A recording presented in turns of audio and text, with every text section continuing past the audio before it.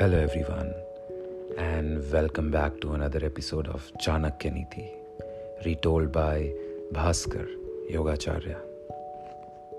Today we shall begin with chapter 3.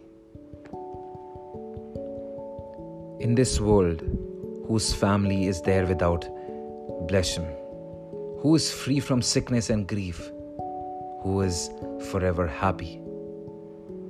A man's descent may be discerned by his conduct, his country by his pronunciation of language, his friendship by his warmth and glow, and his capacity to eat by his body. Give your daughter in marriage to a good family. Engage your son in learnings.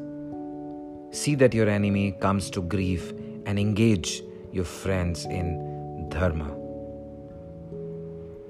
Of a rascal and a serpent, the serpent is better of the two. For he strikes only at the time when he is destined to kill, while the former at every step. Therefore, kings gather round themselves men of good families, for they never forsake them either at the beginning, the middle, or the end. At the time of Pralaya, universal destruction, the oceans are to exceed their limits and seek to change. But a saintly man never changes.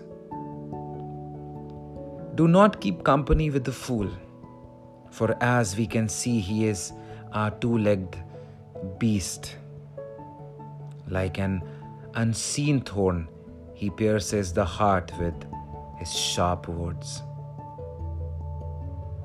Though men be endowed with beauty and youth, and born in noble families, yet without education, they are like the palasa flower, which is void of sweet fragrance. The beauty of a cuckoo is in its notes, that of a woman in her unalloyed devotion to her family, that of an ugly person in his scholarship, and that of an ascetic in his forgiveness. Give up a member to save a family. Give up a family to save a village to save a country, and the country to save yourself. There is no poverty for the industrious. Sin does not attach itself to the person practicing jap or pray to God. Those who are absorbed in mourn, complete contemplation of the Lord, have no quarrel with others. They are fearless, who remain always alert. Excessive beauty of Sita over arrogance of Ravan and the unlimited generosity of King Bali resulted in disasters. Too much of everything is bad. What is too heavy for the strong, and what place is too distant for those who put forth effort? What country is foreign to a man of true learning? Who can be inimical to one who speaks pleasingly? As a whole forest becomes fragrant by the existence of a single tree with sweet-smelling blossoms in it, so a family becomes famous by the birth of a virtuous son. As a single withered tree, if set aflame, causes a whole forest to burn, so does a rascal son destroy a whole family.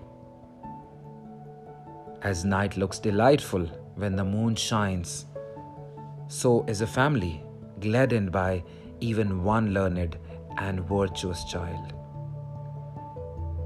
What is the use of having many sons if they cause grief and vexation? It is better to have only one son from whom the whole family can derive support and peacefulness. Fondle a child until he is 5 years of age and use a stick for another 10 years. But when he has attained his 16th year, treat him as a friend.